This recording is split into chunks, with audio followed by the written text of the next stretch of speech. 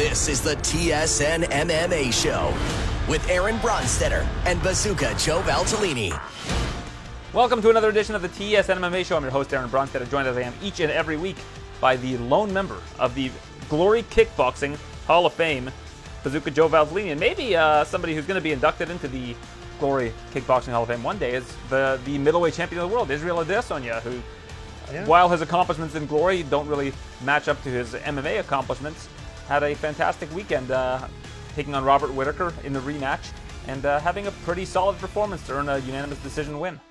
Yeah, and I think more than just Adesanya's in-ring performance, I mean, fight week just feels a little bit more special when he's fighting. I think he brings in a little bit more excitement.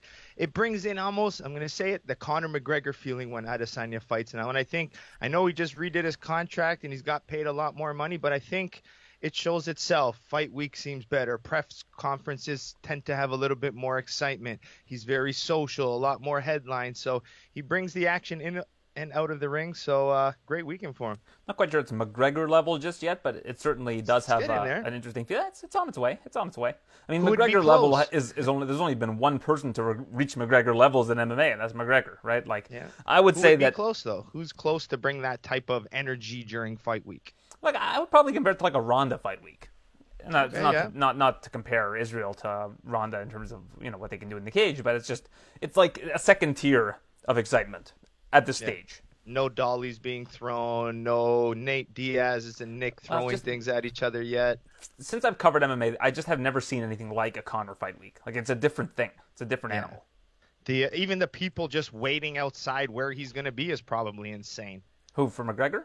Yeah. Oh, yeah. And he's got like a whole crew with him. He's got bodyguards. Like, Israel has his team with him, but like, yeah, I don't think that anybody in MMA has really gotten to that same kind of stratosphere as a Conor McGregor. But like, if you're looking at like tier 2, which is not a bad thing. I mean, there are very few that have reached that tier 2 as well. Yeah. You're talking about like Chuck Liddell and Israel and Ronda Rousey and GSP. Like that's, I think, more of the area code that he's in right now. Yeah, and I just think it shows a lot of fighters that this is kind of, you have to start kind of bringing that attention if you want those bigger paydays, because, you know, from what it seems like, Adesanya with his new contract is very happy with it, and he's fighting, he's promoting, he's doing good things with it. All right, so I rewatched the fight yesterday just to see if, you know, when I score a fight on fight night, I'm thinking about my coverage, I'm thinking it's 1 a.m., you know, I'm thinking about, I have just watched the whole slate of fights. I can't really judge it with as clear of a vision as I can when I go to it after the fact with no commentary and really focus on what's going on. And I had scored it the same way. I thought that Israel won every round except for the fifth. The second round, very, very, very close. Like the only, it was like one little nuance that made me give the second round to Israel, which was when he landed a leg kick on Whittaker. He stumbled a little bit. Like, he just showed that there was some damage that was being accrued on that leg. And that was enough for me to give Israel the round. But if you gave Whittaker that round, I can't fault you. And at the end of the event, I said, you know, I have it 49-46 for Israel, and I think that, like, unless the Texas judges get involved, he should win a unanimous decision here. And people were freaking out, it was a really close fight. Whittaker should have won. I just think that in order to give Whittaker 3 rounds of that fight, you really have to take liberties with the scoring criteria and overlook a lot of the good work that Israel did to the lower body. Yeah, no, I agree with you 100%. I had it 3-2. I mean, I'm watching very critically. Like, watching live, I mean, it was I was a little tired, so I couldn't give you the full perspective. But rewatching it, I definitely gave it 3-2, and that's being that little liberal. But second round, Whittaker. You saw the leg kick. I saw Whittaker landing a few more punches that kind of made – I know it's part of Adesanya's style to kind of pull his head back, but few of those shots kind of rocked him back a little bit. I just felt like the better shots were landed by Whittaker, but very close. Like, I mean, minuscule things. And talking about those low kicks, I think for some reason, as the fight went on, Adesanya stopped going to it. I know. I noticed that too, and I watched it yesterday. I was like, what the heck? He was throwing a lot more of the left uppercut instead, a lot of counters, but he wasn't going to the leg quite as often. I felt like he could have, in 3, 4, 5, I'm like, you barely threw it. You weren't setting them up well, and that was your best landing shot. So, I mean, it just shows that I think that, I don't know, there's always that little bit of those small improvements that even the best can make. It's also really the best way to nullify somebody like a Whittaker who's going to try to have to close. He's going to have to try to close the range. He's going to have to try to go for takedowns. He likes to lunge forward with his strikes. If you take away that front leg, you're really taking away a lot of Whittaker's strengths. by doing that. And again, I don't want to take anything away from Robert Whittaker because I think that he's the clear second best guy in this division. I thought it was a very competitive fight. Again, I wouldn't have given 3 rounds to Whittaker, and I think it would have been surprising to me to see any of the judges do that. But and Mike Beltran even gave Israel the 5th round. He gave Israel 1, 3, 4, and 5, which I found to be surprising. I thought the 5th was Whittaker's best round, but it was still a very close round, right? Like the first round was really the only round that wasn't really, really close. Yeah, everything else was very there's a couple shots here and there changed the trajectory of each round.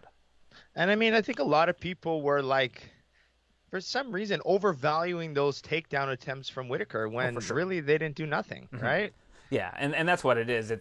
That's what the criteria looks at is are you doing any damage with the takedowns? And even when he had Israel's back in the 4th round, he was going for chokes, but he was never really under the neck. Israel didn't need to do much to fight out of it, and then Israel was able to shuck him off. You just don't get points for that.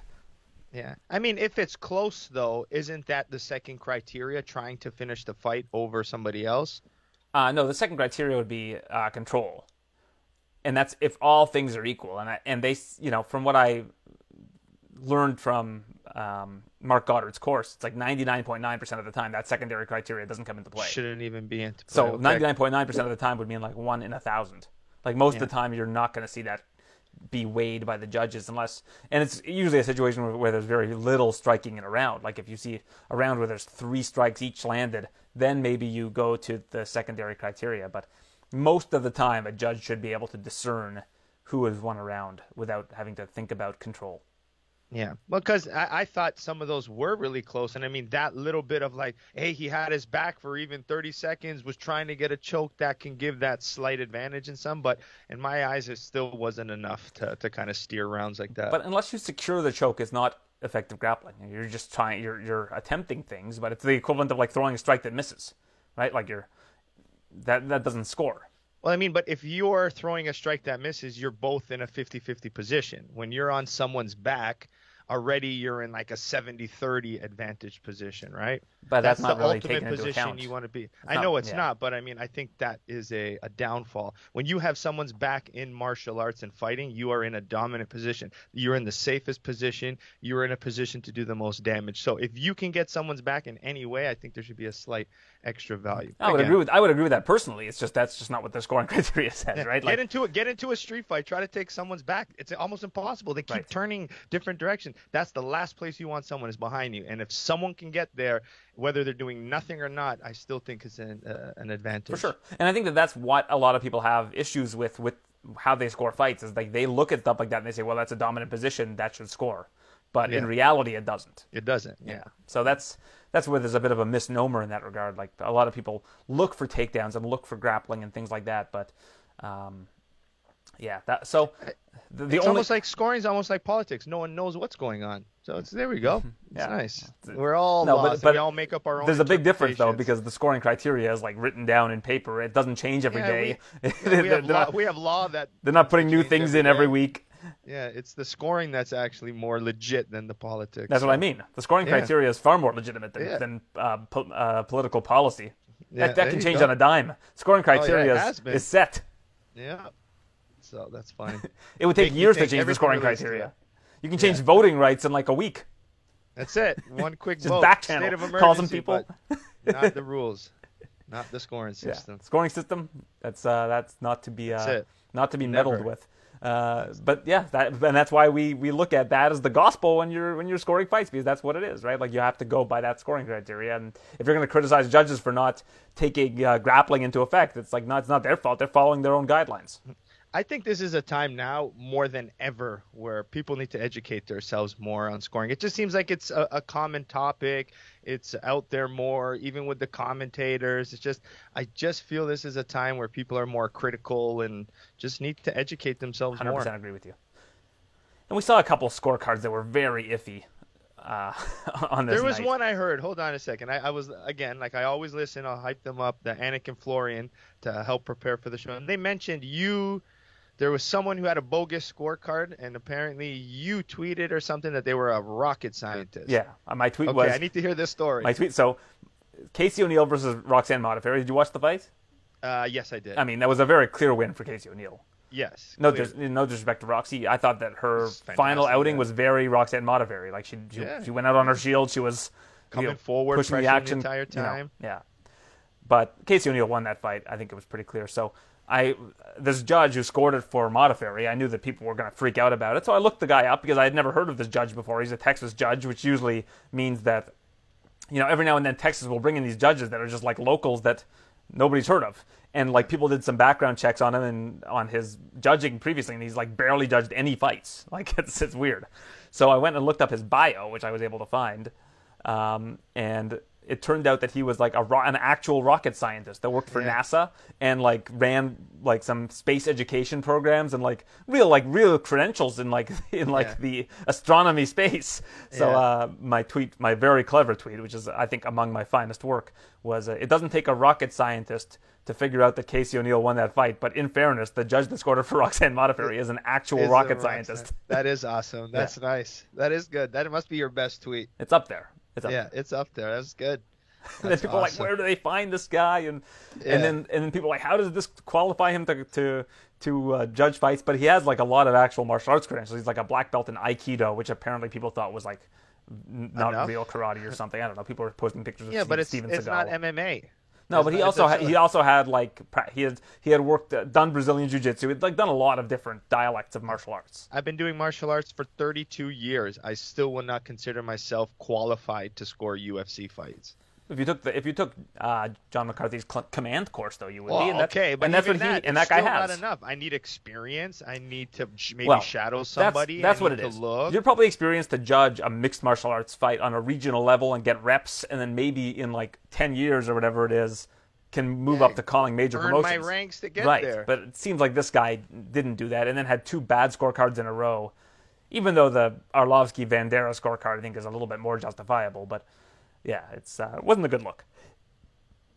Well, I'm glad that John Anik saw that tweet. That's good. I'm glad that those guys mentioned. Shouted it out on the show. Yeah. Yeah, I like. You guys seem to be John. Boys over there now. You're always being mentioned. You're on the show. It's awesome. And John and I were on a Twitter Spaces together yesterday, talking about this UFC NFT project. Oh, nice. Yeah. He's all involved in it. Well, I think he's like. I don't know if it was set up through the UFC or what, or like why he jumped on, because it seemed like it was very educational for him. He didn't know much about what it was about and what the deal with it was. And I've been DMing with him with just like how it works and stuff, and trying to like teach him a little bit about it. I also kind of made him look bad on the Spaces, which I feel really bad about. Okay, yeah. This is on beef now. No, I apologize to him. I sent him a message saying I didn't mean to make you look bad, but He was. Okay. I asked him. I go, if I told you a UFC fighter nickname, would you know who I was talking about? And he was like, yeah, probably, or like maybe. I don't even know if he says yeah, probably. I said, who's El Jefe? And he wasn't sure who it was. And it was Jeff Molina, who was like the only other fighter that was like actually on the Spaces. So I was like, I was trying to put it on a T for you. He's the only guy that's on the Spaces that's like. That's whatever. Yeah, then he made him look bad in front of him, Molina, eh? Yeah, so I felt that. Molina was sending the laugh emoji on the Spaces. He got a kick out of it. That's a hard one. Yeah, it is a hard one. It's a hard one. I don't know if he's even called Molina's fight. I guess he must have, because Molina fought at one of the pay-per-views against what's the name of the dude he fought? Not Sumaderji, but another fighter, Ori Kileng. That was a good fight last year, one of the pay-per-views. But yeah, but I digress. Let's get back to the action from UFC 271. Any final thoughts on the main event? No, I just thought it was good. Maybe a little bit more of what you think Whittaker's direction should be from here. It's a good question because there aren't a ton of great options. I would say you put Whittaker against Sean Strickland and see where Sean Strickland's at. Yes, I like that too. That's what I would personally do, but then you're also eliminating a fresh opponent for Israel if Whittaker wins that fight. But honestly, I think that a Whittaker trilogy fight is it's a little bit more palatable after that fight. I think a lot of people would like to see a more definitive win for Israel, even though he has one, of course, over Whittaker the first time around. But I think a lot of people have realized the improvements that Whittaker's made, and that he's probably going to be the only person to really hang with Israel in this division, at least for now. Although I do think that Sean Strickland would be a really interesting matchup for Israel, just from a matchup standpoint.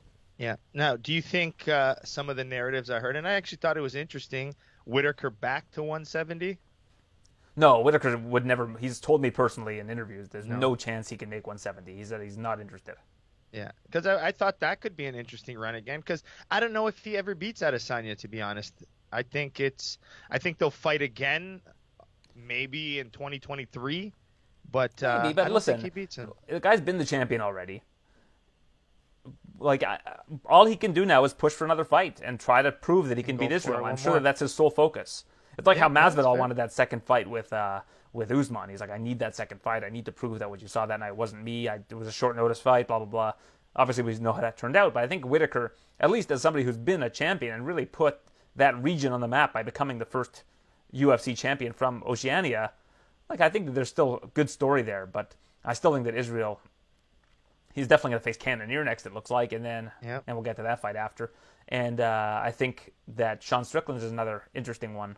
But that's why I like the Whittaker-Strickland match. Like, let's see where Strickland's at. I mean, I think Strickland would actually be an interesting matchup against Whittaker. Yeah, me too. I think he'll be able to pressure him where it'll be difficult, and I don't think he'd be able to land the big shots. I don't think Whittaker would take him down too much either. And it's a great fight. Mm-hmm. Yeah. It makes sense more, like you said, for Strickland than it does for Whittaker almost. But I still think it could happen if they're all sitting what makes at the sense top, for Whittaker right? now, though? Like, what's Whittaker?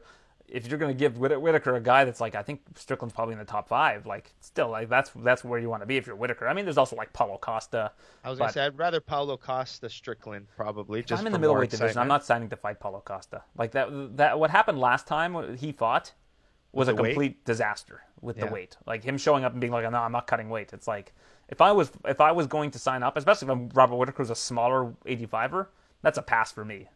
I'd rather fight Strickland, a former 170. Now, another narrative I heard, if the Yuri Prohaska beats Glover now, does Izzy go again one more shot at 205? I don't think so. Not yet. Not yet. There's a lot of people lined up right now at 205. Like, there's a backlog at 205. There's that Ankalaev against Santos fight. Like, if Ankalaev wins, I think that guy probably has earned a title shot at that point in time. And then there's also Rakic. There's a lot of people that are trying to work their way up the ladder in that division. So I think that Israel jumping the queue now, I don't know if it makes sense. That would be a fun fight, though. It almost just seems like it's the better of the opponents if he would jump with Prohaska maybe over like a Rakic. Yeah, but it's okay. Glover's going to win that fight anyway, so it's kind of a moot point. Okay, I like it. Yeah, Glover. I'm riding Glover too. That's my guy. All right, the co-main event, Tai Tuivasa defeats Derek Lewis, second round. Wow, this fight didn't go like I thought it was going to. I didn't realize they were going to engage quite as much as they did so early in that fight. And, man, Tai Tuivasa ate some shots before he was able to bounce back and land that elbow that dropped Derek Lewis and finished the fight in the second round. That was the only fight that I lost on all of my bets was the Lewis Tuivasa fights. I was spot on. I did Adesanya decision, hit that one. That's the only one I hit all night. The rest of them were total tanks. But continue. I actually looked at your edge picks. I think this week I've got some great edge picks that are going to make us all a lot of money. I've never been so confident about some of these picks, but we'll get to that later on. Okay. But yeah, Tuivasa, I think he made a star out of himself this weekend. I think now with him moving up the ranks, I think we got some exciting fights out of him. And I think, if anything, it gave him confidence. And I think that confidence is going to make him one that we're going to want to watch. Yeah, I'm with you. And the fight that I proposed after that fight was over was Tuivasa versus Cyril Gane. That's the fight I want to see next at heavyweight. Oh, yeah. I think Gane is a nightmare for anybody, but I think Tuivasa is not scared to come forward. He'll pressure him. He'll eat the shots. Mm-hmm. It's fun. It's funny. I posted that, and then the comments were like, oh, Gane would kill Tuivasa. That's a terrible matchup. And then people were like, Tuivasa would floor Gane. They were on like opposite sides. And I was like, I guess it's a good fight. if people think it should be that lopsided either way. Yeah, I need to look because, I mean, if you look at Curtis Blades, nobody probably wants to fight that guy. Well, it's already lined up. He's fighting Chris Daukaus in March. But I'm saying if you're Tuivasa, it's probably not the best of fights, right? I mean, if you're a striker to fight a Blades who's going to want to take you down. Yeah, I don't think a lot of, if I'm Tuivasa, I don't want to fight Blades. But that said, there's a pretty good formula for beating Blades. Like, these big, heavy hitters have been able to stop Blades with, like, uppercuts and figuring out how to time his shots. And I honestly think Curtis should just focus on the feet. And I think that him relying so much on his wrestling, if you're facing guys like a Derek Lewis and these guys that have good countering abilities, you're almost better off just... I thought he was beating Derek Lewis on the feet. If he would have stayed on this, kept the fight on the feet against Derek Lewis, I think he wins that fight.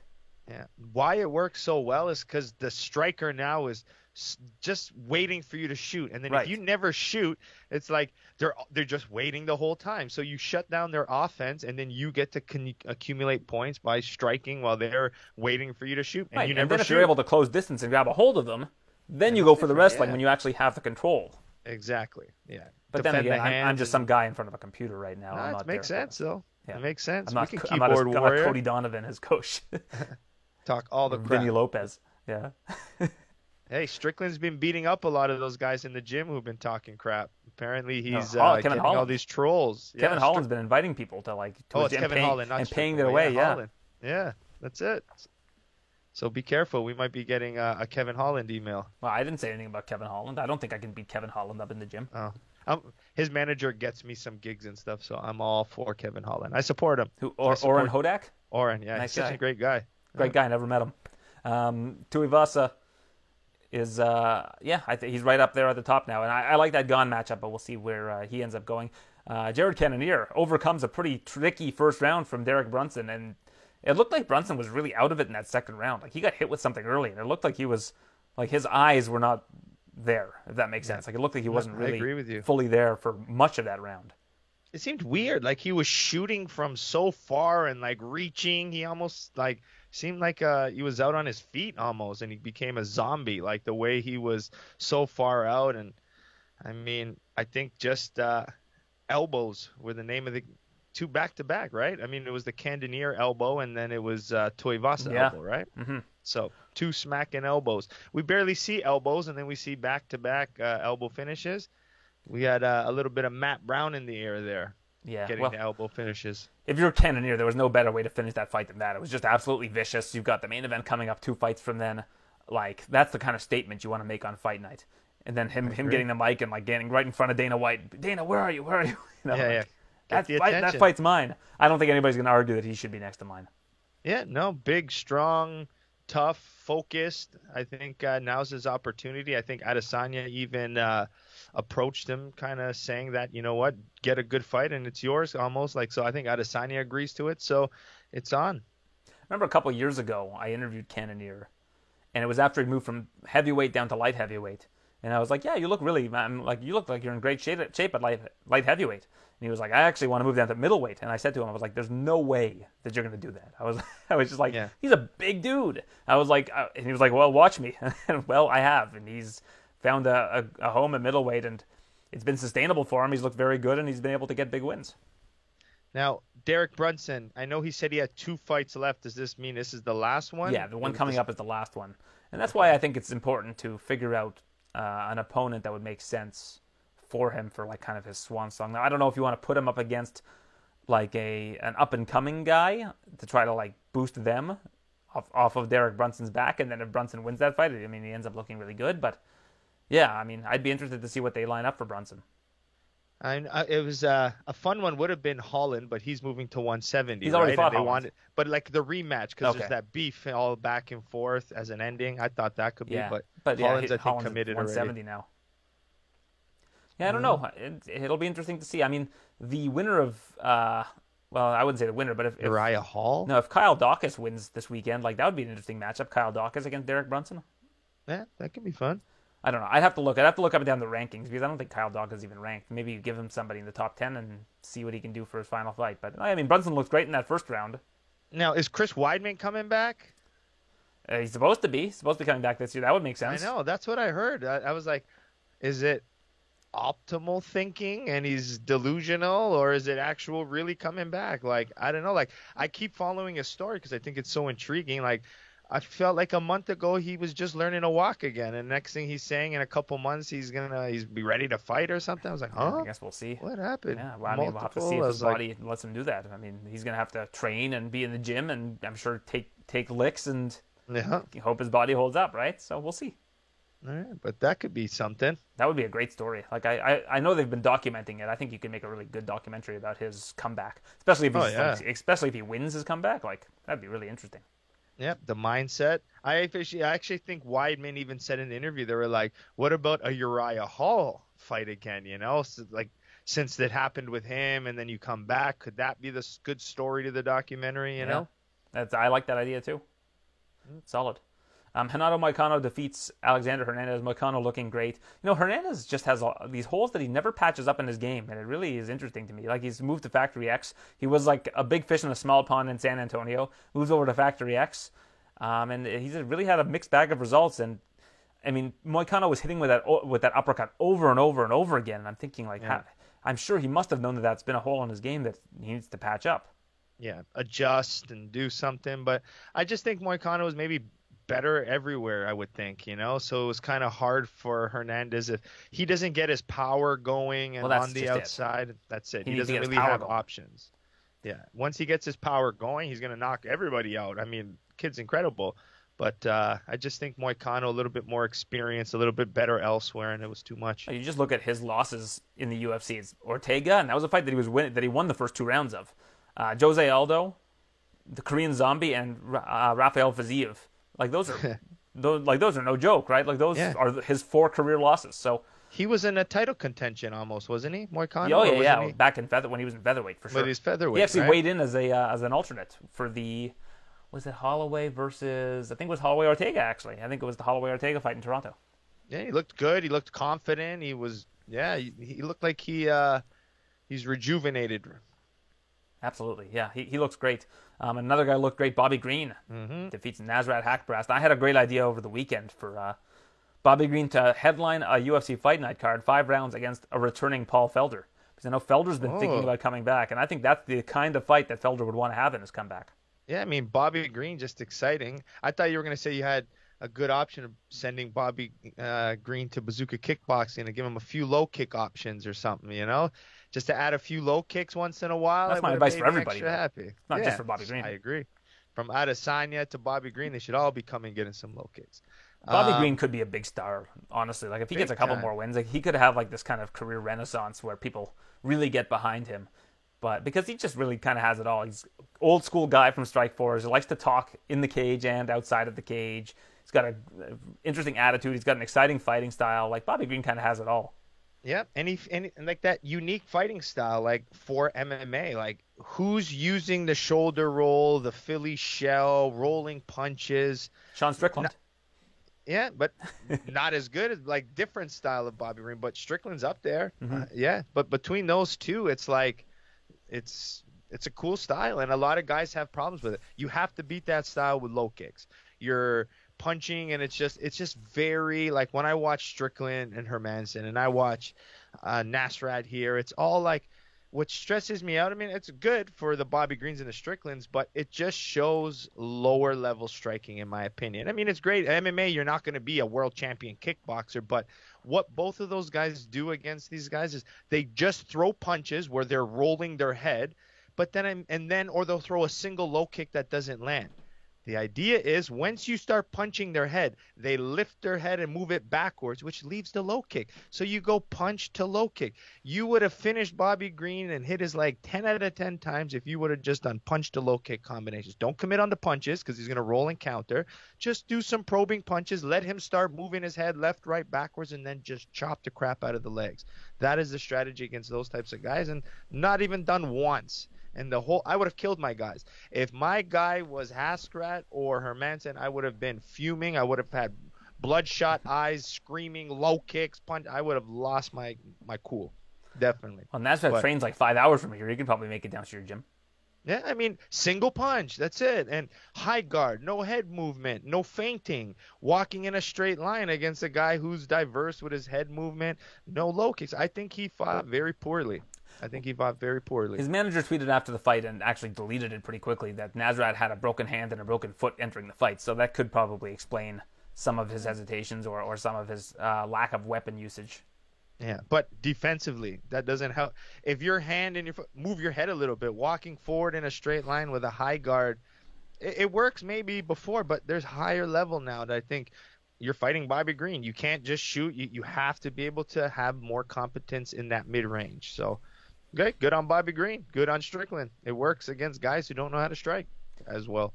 All right, well, Arlovsky wins a very Arlovsky fight against Jared Vanderaa. Is now, if it would have been a unanimous decision, the judge that scored it for Vanderaa was the same guy that scored it for Modafferi, he would have had the most unanimous decisions in UFC history. It would have been tied with GSP and Kamaru Usman. But because it was a split decision, the record stands at 13 as opposed to 12, which Arlovsky has. And then, of course, Casey O'Neill versus Roxanne Modafferi, we kind of discussed. Kyler Phillips defeats Marcelo Rojo. Whenever Kyler Phillips fights, I do a TSN edge pick, and I pick Kyler Phillips by submission. And the one time I don't, of course, the guy wins via submission. He wins it, yeah. And it was third round, too. Third round, and I always do the third round props. Yeah, Rojo is he's fun, though. Rojo was fun. He wants to fight. I liked it. He came forward. He was aggressive. He didn't care. He kept eating shots and coming, and just tough. He is Mexican, right? Because he's from Argentina, actually. But he Okay. trains with Moreno in Tijuana. I was gonna say that's Spanish blood, man. If they're fighters, they got that spirit, and he has it. But Well, it's Argentinian blood, but I got you. yeah, close enough. It's all grouped in together. Come on. Oh, this is South America you're talking about. I know. I got it. But they It's speak like- Spanish, right? Like in Argentina, I believe. That's what I'm saying. It's Yeah. close enough, Aaron. We're not getting. It's not a geography lesson here. All right. But no, he looked good. I liked his style. But Kyler Phillips, something special. Well, they need to line Rojo up with somebody who's more his level. I mean, his two fights have been against Charles Jourdain, up a weight class at 145 when he's a 35 or late notice replacement, and then against Kyler Phillips was a ranked guy. I don't know if he was ranked yet, or I know he was ranked previously. Like, we're talking about a top guy, right? Like, Rojo needs to fight somebody who's outside of the top 15 and in his weight class, and I think he'll have a lot more success. Yeah, I mean, Jourdain beat him, right? Jourdain beat him. Decision. I No, believe it third was round. Finished him in the third round. Oh, okay. That was the submission. He ended up taking down. No, No, it was a Am I knockout. Totally I believe. lost. I think it was a third round knockout. Okay, totally misunderstanding that fight, but Yeah. If I recall, I think it was a late third round. I might be wrong, but I think it was a late third round knockout. in the third round. And No, he looks fun. Carlos Alberg beats Fabio Cherant. Fabio Cherant just was not doing anything in that fight. It was like almost painful to watch. Yeah, it was. Henry Hoof was screaming at him after the fight. Like, He I wasn't get doing nothing. I get the backhaul feed, and Henry Hoof's like yelling at the guy. He's right in the guy's ear, being like, "What are you doing, man? Like, Nothing. you don't want to win these fights? What?" He just froze. It's a deer in headlights. Carlos looked okay though. He kept his composure, did his thing, didn't overcommit. But Fabio did nothing. But maybe he should have overcommitted. Like, maybe he should have tried to get a bring knockout him against in. the guy who was pretty idle in that fight. Yeah, no, I was. That was one I was kind of like. I was yelling at the screen. Mm-hmm. I was like, "Come on, buddy!" Like I just kept saying, "Come on, buddy." I couldn't. I was torn. I was totally thrown off by it. But yeah, good on Carlos though. I'm a City Kickboxer supporter, so I like when seeing their guys do well. So good on Carlos. Ronnie Lawrence versus Mana Martinez, fantastic fight. Ronnie Lawrence was having his way with Mana Martinez in the first two rounds. I think it was a 10-8 second round even, and then Mana Martinez came to life and almost scored a finish towards the end of that third round. Yeah, this is the early prelims I didn't get to watch, so you Okay. can fill me in here.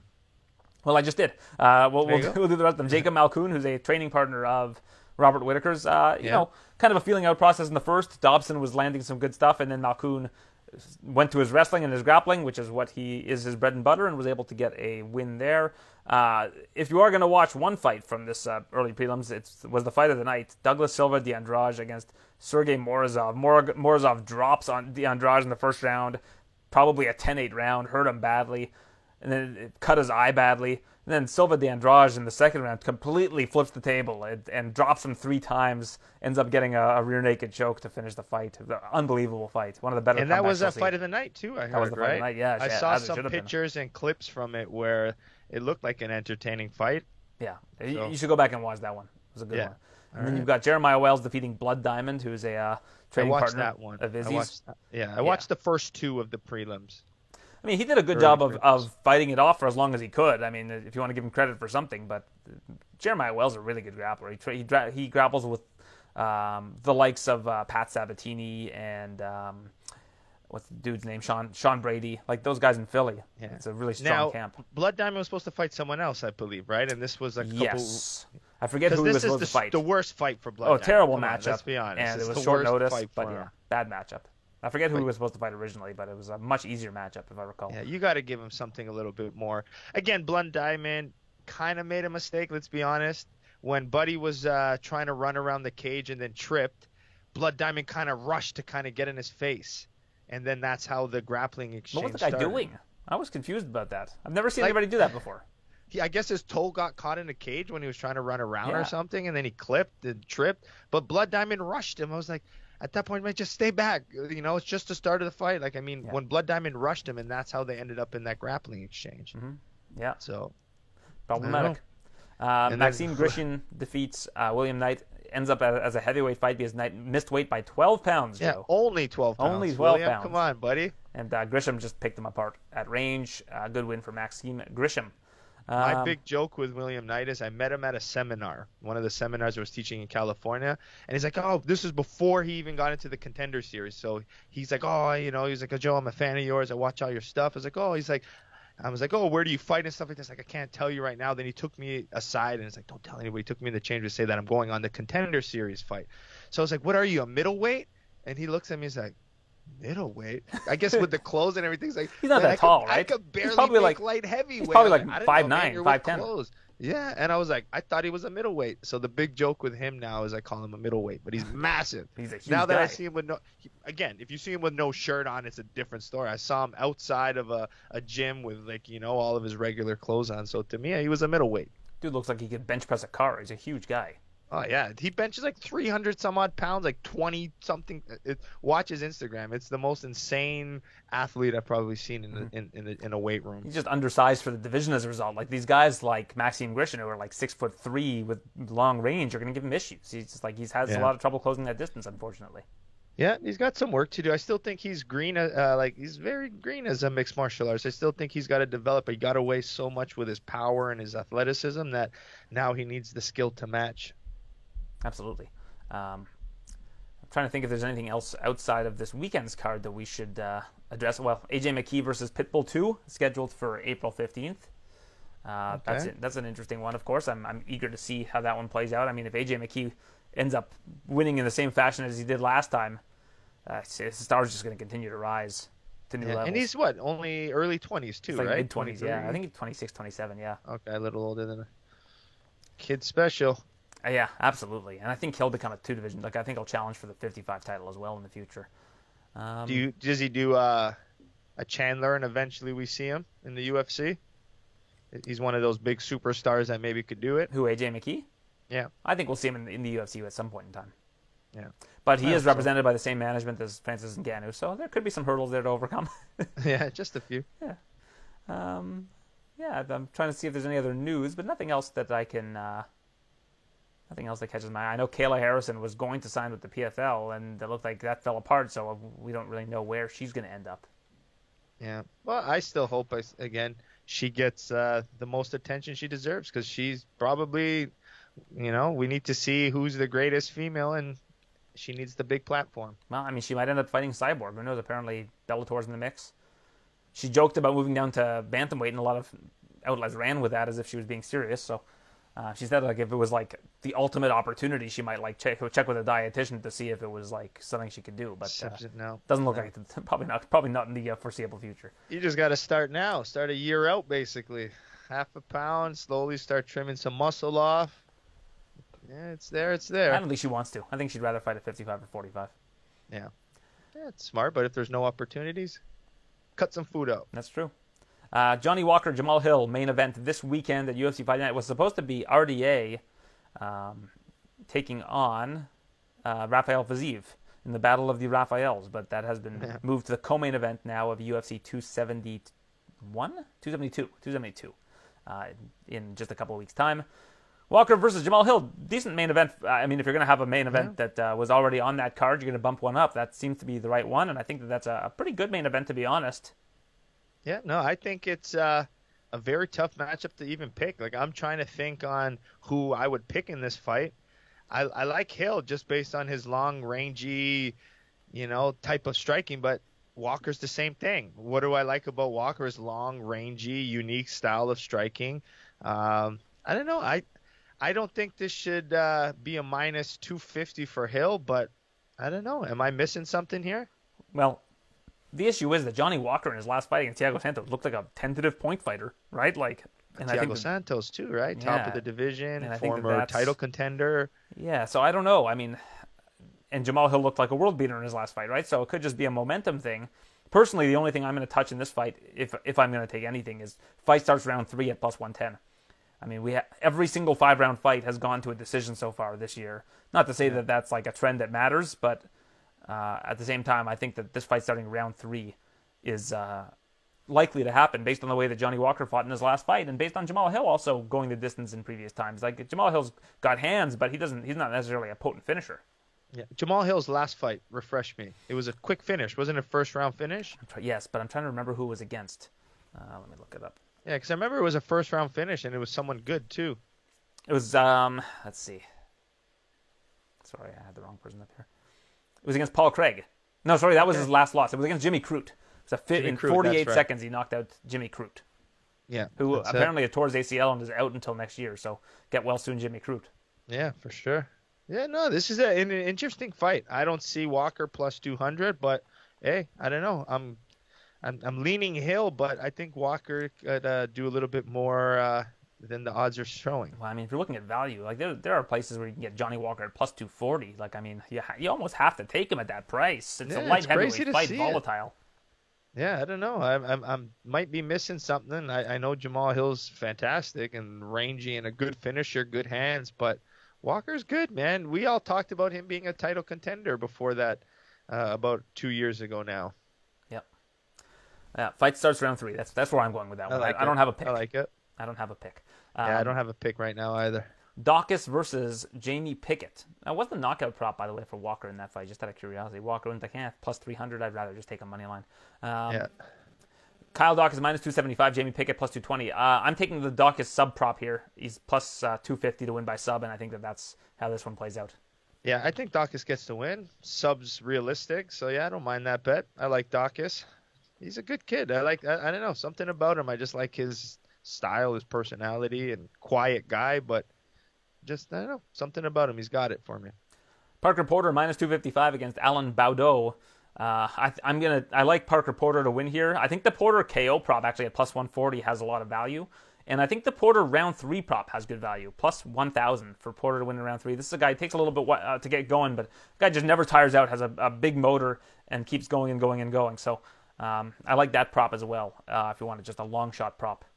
Yeah, I just don't remember who he's fought, but when I've seen him, he just doesn't look like a finisher to me. Porter? Yeah. He's not a very good finisher, but it's just his level, this level of opponent. Like Alan Baudot. Let's look back at Alan Baudot's resume. Yeah, I wasn't really overly impressed with Porter's pop. So here's Baudot's last 3 fights. So he lost to Rodrigo Nascimento. It ended up getting overturned as a no contest. I think Nascimento popped or something. Something silly though. Then he lost to Tom Aspinall. But here's the interesting one, because I learned about this from listening to the Dogger Pass podcast. In 2019, he got a disqualification win against Todd Stout. But he actually got finished in that fight by Todd Stout, and Todd Stout tested positive for marijuana, which the Quebec Commission didn't make a no contest. They just gave Baudot a win. Yes, I remember that. So he got into the UFC off of a win from a disqualification. And then prior to that, his wins are against an 0-2 guy, 6-11 guy, 4-3 guy, 15-9 guy, 15-22 guy, and 0-0 guy. So, he used to fight at middleweight as well. He's a pretty small heavyweight. Yeah. So, okay. Yeah, I just think that Porter should win this fight, and I think Porter will get a finish at some point because Baudot tends to tire out in his fights. Okay. Jimmy Miller, we got on there too. Yeah, this is a weird one because Jim Miller and Mota, the opening odds on this when they were first supposed to fight was almost even money, and I was going to actually take Mota. Yeah, it was Jim Miller minus 120 and Mota plus 100, and I was going to pick Mota when that fight was coming up, and then it got canceled for whatever reason. I think it was COVID protocols, and now the fight got reopened even though Miller's coming off of a win at Mota minus 180. So you're getting a lot of value if you like Jim Miller here. I don't really have a pick for this one, but just some food for thought. Yeah, and I think Mota's still second UFC fight. This, I think, is going to be his UFC debut, if I'm not mistaken. He won on Contender Series. Has he won since then? Oh, maybe that's where he looked familiar, but he's seen... All right, so I must have watched him on the Contender Series. I mean, if you're taking a guy off Contender Series and putting him against Jim Miller in his first fight, I don't know, Yeah. man. Motto looked good on Contender Series, but I mean, this is Jim Miller. Like, this is a seasoned veteran. So I might end up taking Jim Miller. And the to win odds the are fight. in favor of Mota too, so you can get Miller at some Get Miller inside the plus distance money. at plus 250, but I might just take Miller outright in this fight. I don't know yet. Might as I well. haven't done it yet. Joaquin Buckley versus Abdul Razak Al Hassan.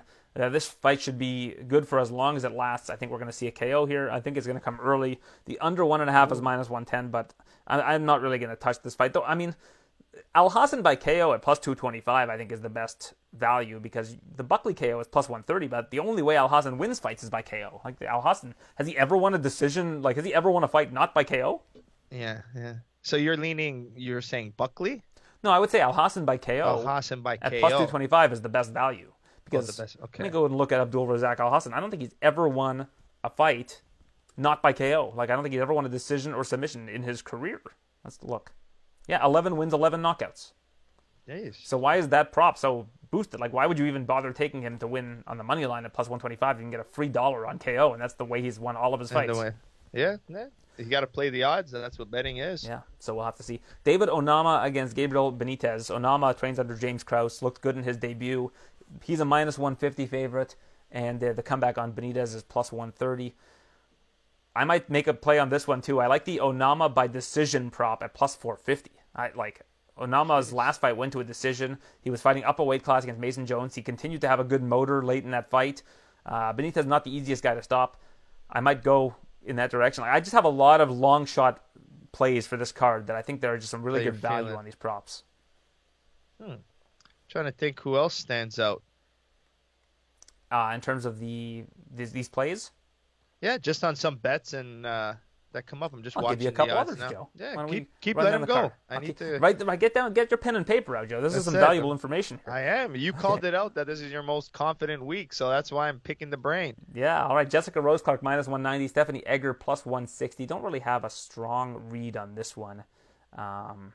The fight goes to decisions minus 175. Not great value there. I mean, that would be a decent parlay piece, I'd say, but I'm not Jessica touching that Rose one. decision, but that's kind of what I would go. Yeah, what's Rose Clark decision pay? Rose Clark by decision is plus 130. Yeah, I mean, maybe. Not a ton of value, but I'm just going to stay away from it. I think it's a bit of a volatile fight, especially these odds. Chaz Skelly, his retirement fight, minus 200 against Mark Striegel, plus 170. Skelly's had a bit of a layoff, so I'm not really confident either way in this one. I don't mind the under 2.5, but it's not one that I'm planning on touching. Okay. Now, here's the one that I need you to circle, Joe. Jonathan Right. Pierce minus 350, Christian Rodriguez plus 270. Now, Christian Rodriguez was on the Contender Series, and he missed weight by a couple pounds. He was like 138 for a bantamweight fight, and I think 2 pounds. And he looked like a killer in there. Like, this guy he trains at Rufus Sport. This guy has a lot of skills. And I think that even though it's a short notice fight, getting him at plus 270, I'm taking that. Like, I think that Christian Rodriguez wins this fight. Nice. So That's it. That's confident. Yeah, I think JSP is a good fighter, Jonathan Pierce, but I was really impressed with what I saw of Rodriguez on the Contender Series, and was shocked that even though he missed weight, they didn't give him a chance. But now here's his chance. Short notice Plus fight. 270. Sorry. Yeah. Plus I'm 270. seeing plus 270 right now. Yeah. So I'm in on that. Diana Belbitsa is minus 110. Gloria DePaula is minus 110. Pick'em fight. I'm taking Belbitsa here. This fight's mostly going to take place on the feet. That's Belbitsa's bread and butter. I was not impressed at all with Gloria DePaula on Contender Series. She ended up, she was fighting somebody who was, I think, one of Ronda Rousey's judo teammates who had just, no striking. And DePaula didn't go for the finish. She just kept it standing and was able to win, a decision. I thought, there's no way they're going to sign her. She should have finished that fight.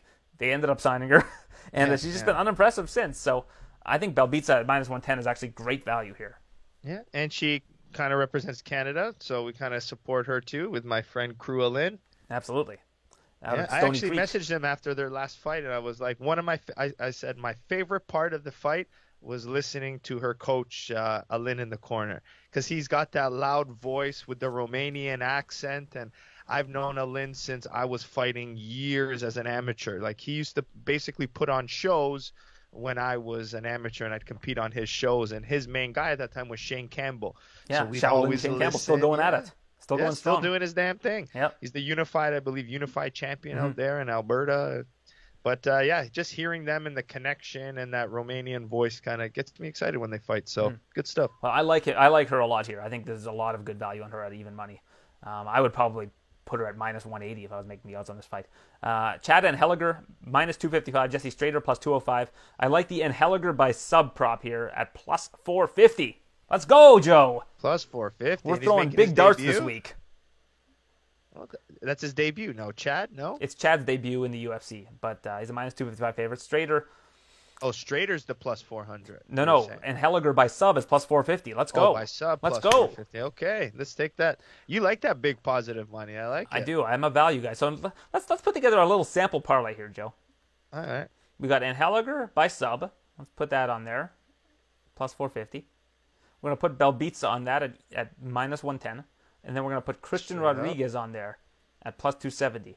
That parlay pays plus 37.85. Jew. What did you just call me, Joe?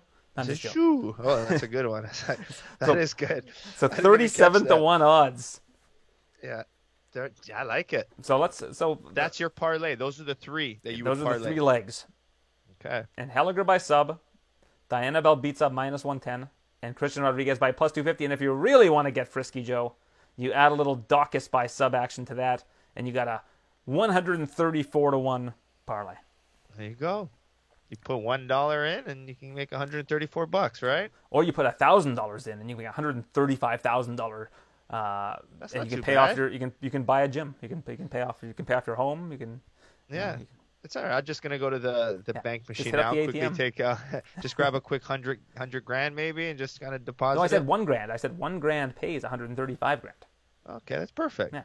There we go. So if you're willing to risk $1,000, just think of it as buying a really some high risk penny stocks. And, There you go. and roll with it. Why not? Just keep going. You're that confident. Let's put 10 grand now, Aaron. Let's go. That's crazy Aaron's parlay of the week at 135 to 1 odds. Yeah. Hey, you got to make money somehow, right? Yeah, I mean, hosting the show and doing my job is a good way of making money. But hey, if you want to make an extra, No, this is good money. This is play money. This is is side hustle I don't money. care money. We're going private jet to the next UFC, Aaron. We're not watching it at home. We're getting Conor McGregor style. We're gonna buy fur coats and we're gonna go balling with chains and diamonds and Rolexes. That's what we're doing. absolutely, I'm with you, Joe. So let's get that together. Now, of course, I think Enheliger's the first fight of the night, so you'll quickly know whether or not you've won, whether or not you're on track to win, rather. Yeah. So don't buy anything until the first fight's done. Mm-hmm. All right.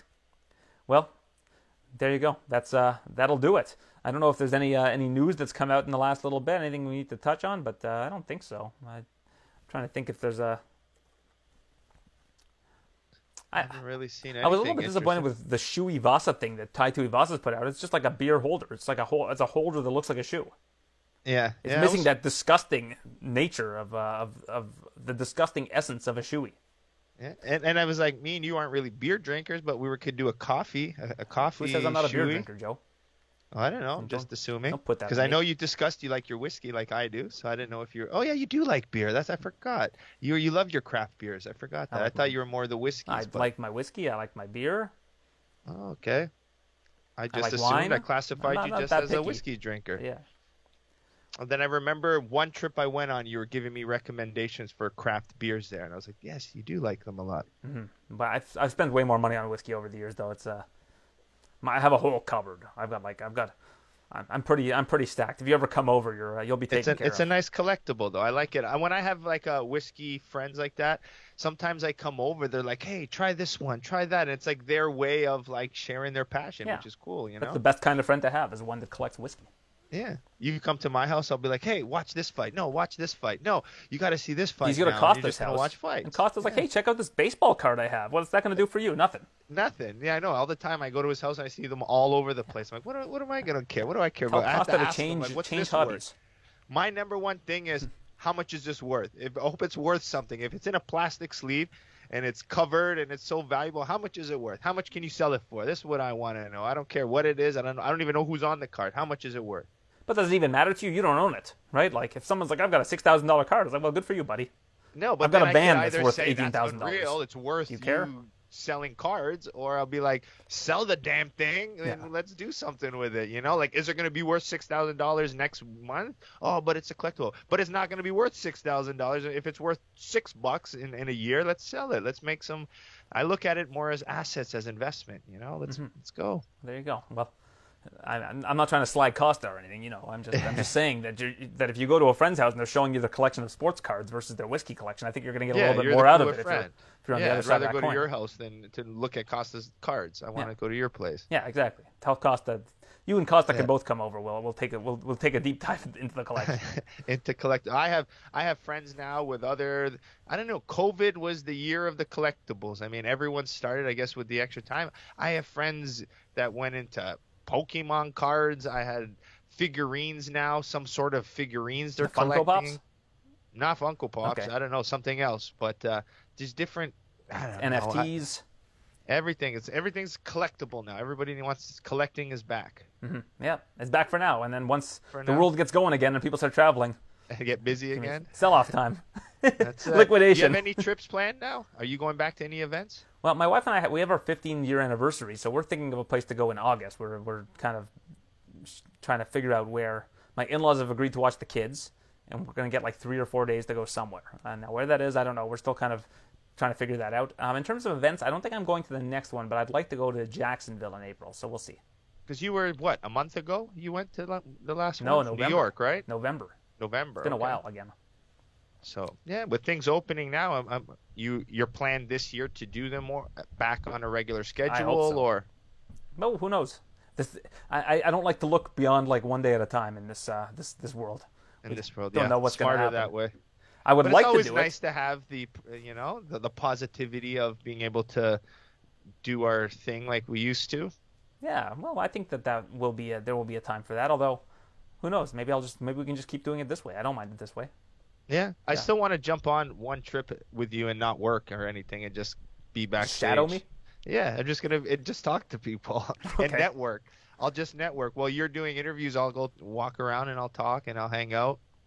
No, I mean you can also do hits with me for TSN where we talk about you can break down the striking angles of the fights and break down. Yeah, I'm down for that. Yeah. I just like to chill and hang out and one of my things is I love going to events where I don't have to work. Mm-hmm.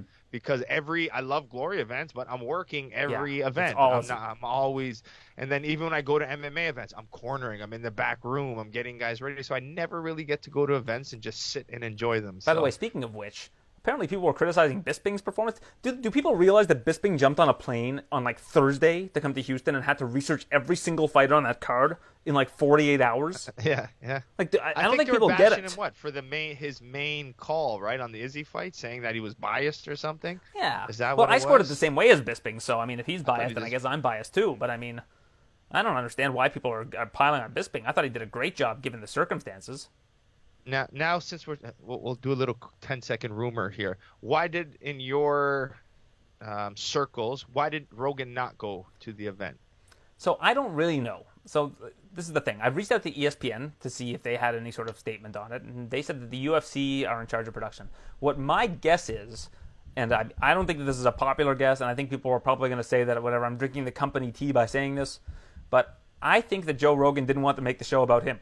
And that he decided that there was too much of a microscope on him that week, and he wanted to sit it out because he wanted the show to be about the fighters. Now, Fair. I don't know if that's true or not, and it very well could be false, and I don't know.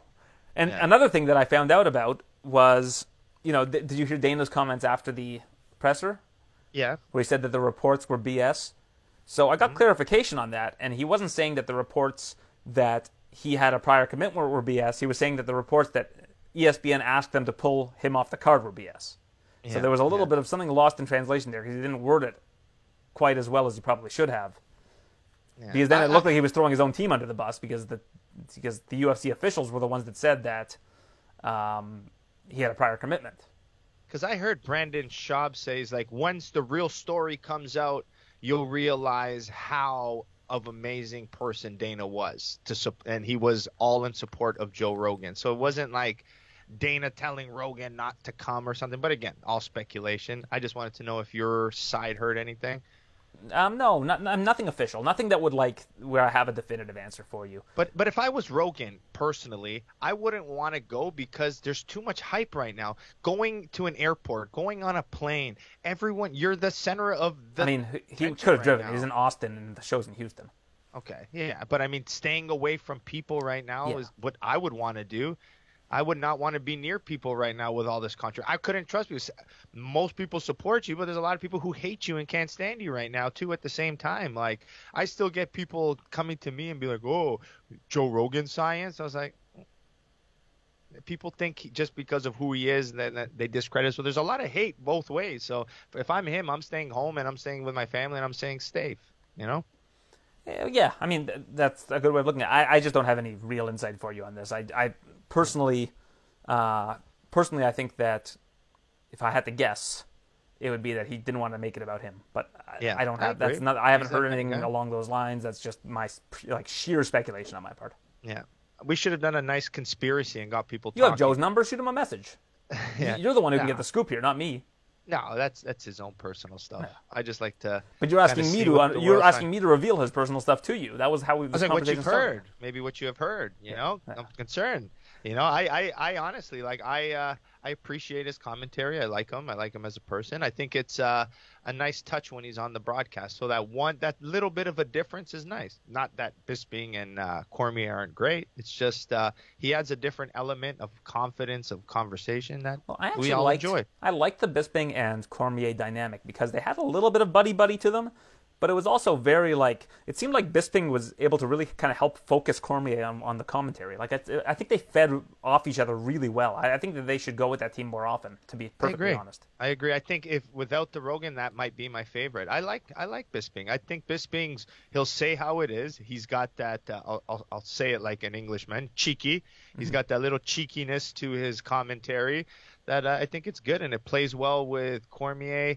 I still think Dominic Cruz a little too serious all the time, and it's fun to have jokes. You just called fights for 5 hours, guys. Have a little fun. Have a little humor. Rip each other a little bit. So I think they do that back and forth and have some fun, and it just makes me at home have a little bit more fun watching. All right. Well, Joe, we'll get at it next week. We'll recap this card. We'll cash our 137-1 tickets, and we'll call it a day. And buy our Rolexes. All right, Joe. We'll see you next week. All right, boom. Thanks for listening to the TSN MMA Show.